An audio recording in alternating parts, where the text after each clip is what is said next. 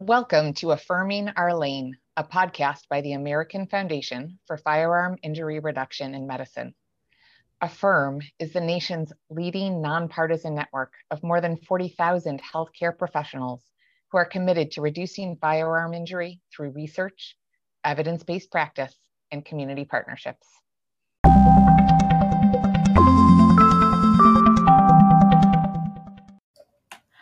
How did you become involved in the issue of gun violence? It would be pretty difficult to train as a physician in our country and not have been touched by firearm-related injury in some way. We all see patients in the emergency departments who've been harmed, and we meet patients who are at risk for suicide. As a critical care physician, specifically myself, I've unfortunately met many patients and families who've endured very long stays in our intensive care unit following firearm injury. And those are the people who have survived and have not died in the emergency department or in the operating room after having been injured. So it would be pretty difficult in my field not to have become involved in firearm-related injury with our patients. How did you get involved with AFFIRM in particular? With AFFIRM, well, like anyone in our country, I hope, the editors of the Annals of Internal Medicine thought that we wanted to do something. And we know it's difficult to gain appropriate funding and to study firearm-related injury for lack of support.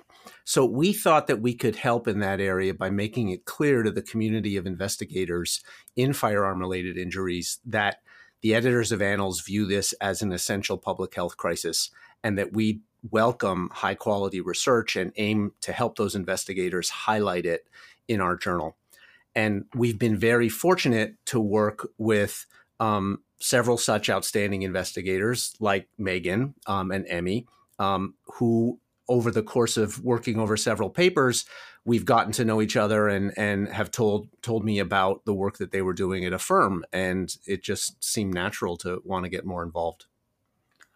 What do you think AFFIRM can do to change the climate surrounding gun violence in this country?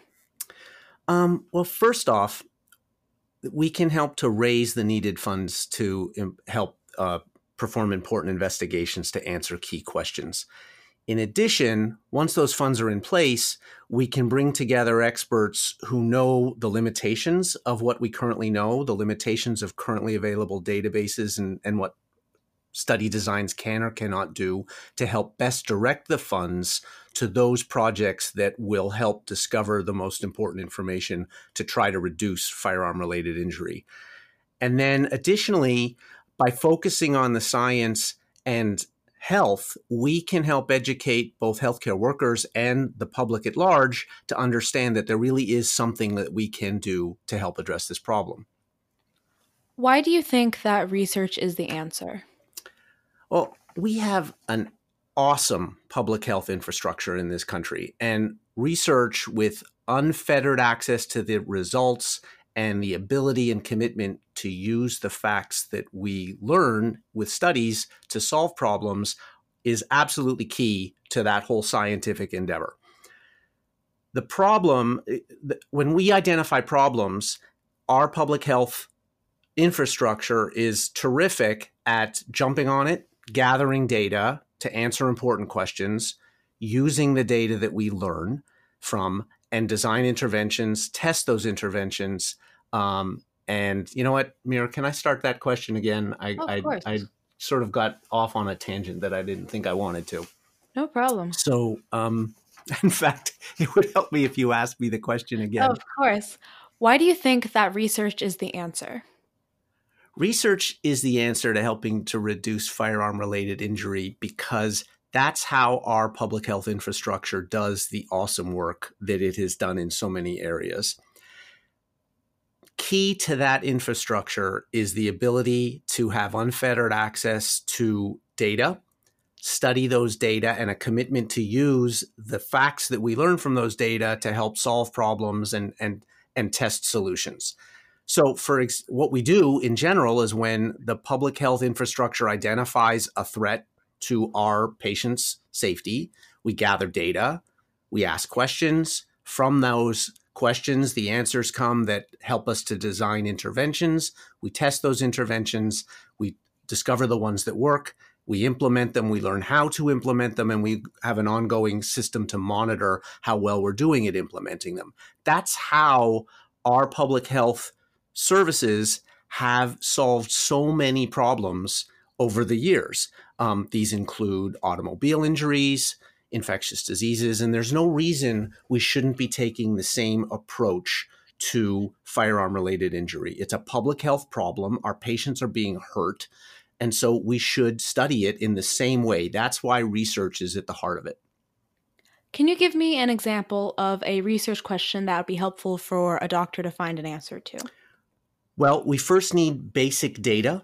It's terrible, the state that we're in with regard to the lack of information that we have, sort of piecemeal information. And let me try again, okay? No worries. All right, examples of research questions. So the first questions that we have to answer are very basic. Who gets injured? How they get injured? What are their risk factors for getting injured? Those require basic data collection systems that we've established for so many other diseases, so many other public health problems. They're at the heart of allowing investigators to design interventions to help reduce a problem. Once we identify solutions and test them, we then need to be able to learn how to teach those interventions to the right people. So, for example, we believe, but have very few data regarding the benefits of talking about firearm-related safety practices in the home. We need to learn how to best identify the right patients in the office to talk about such issues, the ones in whom it's going to be most important and effective, and then how to best go about doing it.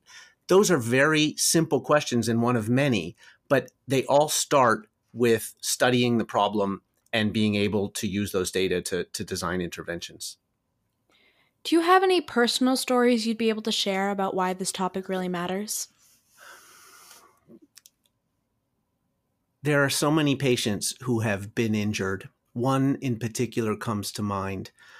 I met a young man who had tragically been harmed by a firearm that his younger brother got access to and accidentally used within their home.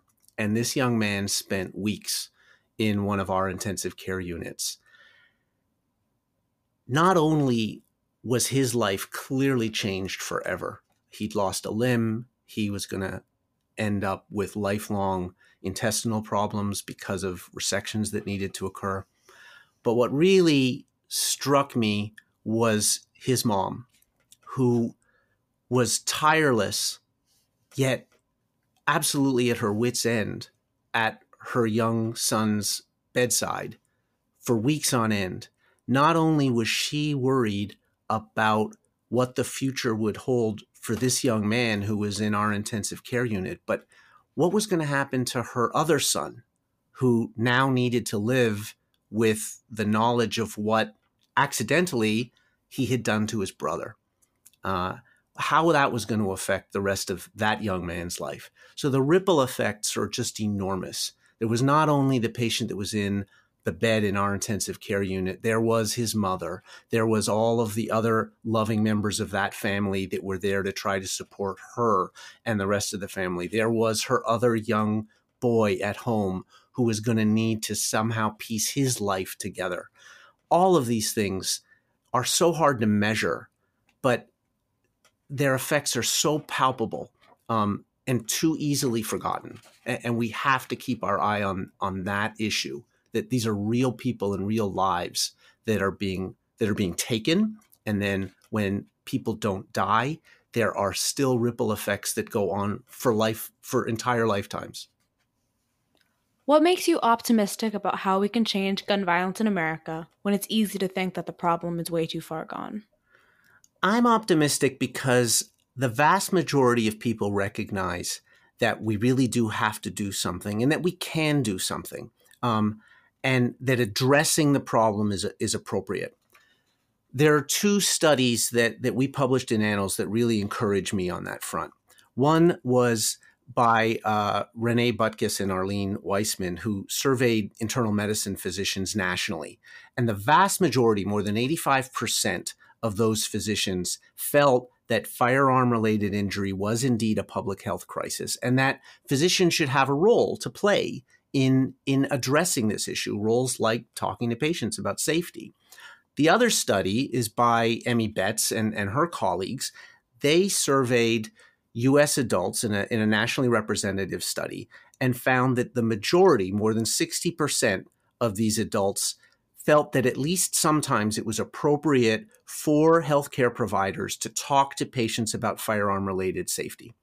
So people recognize that this isn't a taboo subject and that we must do something about it and that it's not wrong to address it as a health issue.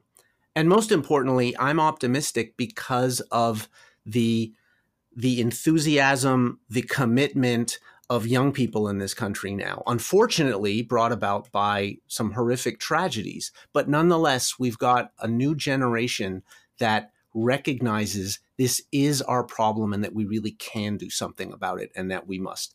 That, to me, is most encouraging. All right. Thank you so much for joining me today. It's been a pleasure. Thank you, Mira.